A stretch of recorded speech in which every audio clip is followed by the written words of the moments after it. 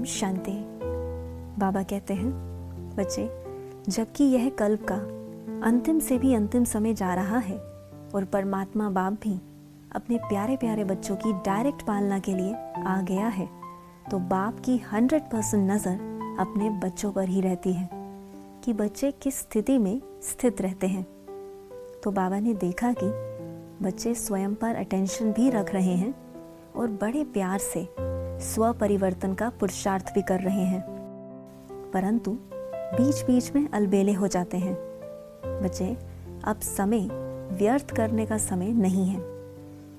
जितनी आप पर बाप की नज़र है उतना ही आप स्वयं पर अटेंशन रखो।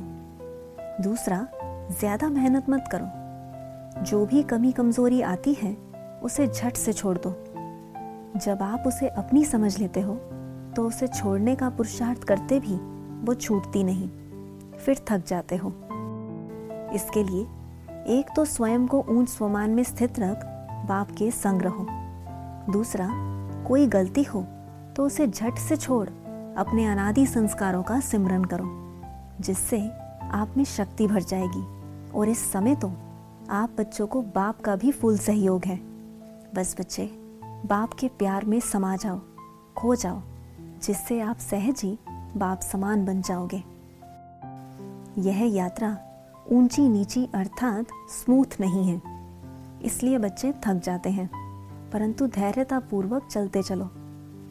बाप पर निश्चय रख, बाप की उंगली पकड़े रखो, फिर आप भी जल्दी अपनी मंजिल को अनुभव कर पाओगे। मंजिल को अनुभव करना अर्थात सुख और आनंद का अनुभव करना। अच्छा, ओम शांति।